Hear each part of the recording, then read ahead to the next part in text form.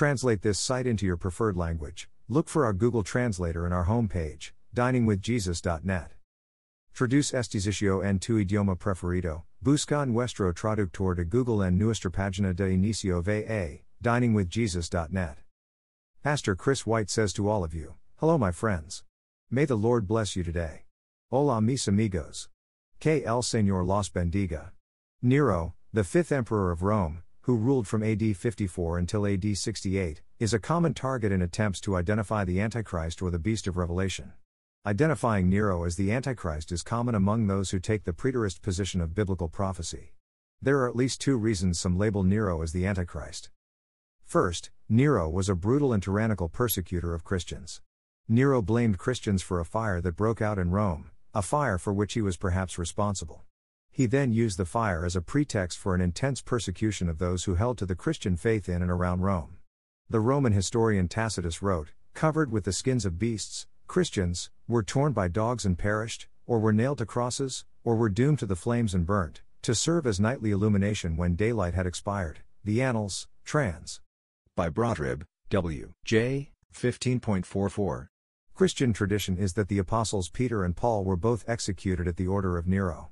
So, without a doubt, Nero was anti-Christian and exhibited some of the hatred of God that the Antichrist will possess. Second, some identify Nero as the Antichrist because of Revelation 13:18, which says, "This calls for wisdom. Let the person who has insight calculate the number of the beast, for it is the number of a man." That number is 666. In attempts to decipher the number 666, some turn to gematria, a type of numerology in which letters are assigned a numerical value. Taking a Hebrew transliteration of the name and title Nero Caesar, assigning a particular numerical value to each letter, and adding the values, one ends up with 666. Others take more creative routes through Aramaic or Greek gematria and similarly arrive at 666, using various combinations of Nero's names and titles. While the mathematics can be fascinating, the Book of Revelation does not specifically say how 666 identifies the Antichrist. To use a complicated methodology to arrive at 666 does not seem trustworthy. There are also at least three reasons to reject the idea that Nero was the Antichrist. First, the Bible describes the Antichrist being defeated at the second coming of Jesus Christ, Revelation 19:11-21. Nero died by suicide.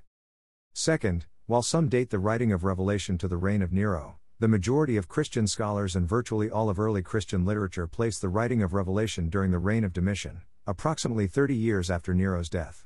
Identifying Nero as the Antichrist requires denying how the Book of Revelation says the reign of the Antichrist will end and necessitates a date of authorship that most Bible scholars and early Christian literature reject. Third, the Book of Revelation puts the defeat of the Antichrist near the end of the prophetic calendar.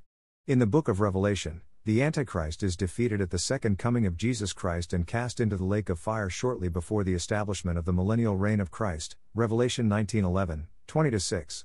The only way to make Nero fit as the Antichrist is to allegorize the second coming and the millennium and to remove any semblance of chronology from much of the Book of Revelation. That is not the proper way to understand the Book of Revelation. Thank you to Got Questions. Copyright 2002 to 2022 Got Questions Ministries. All rights reserved.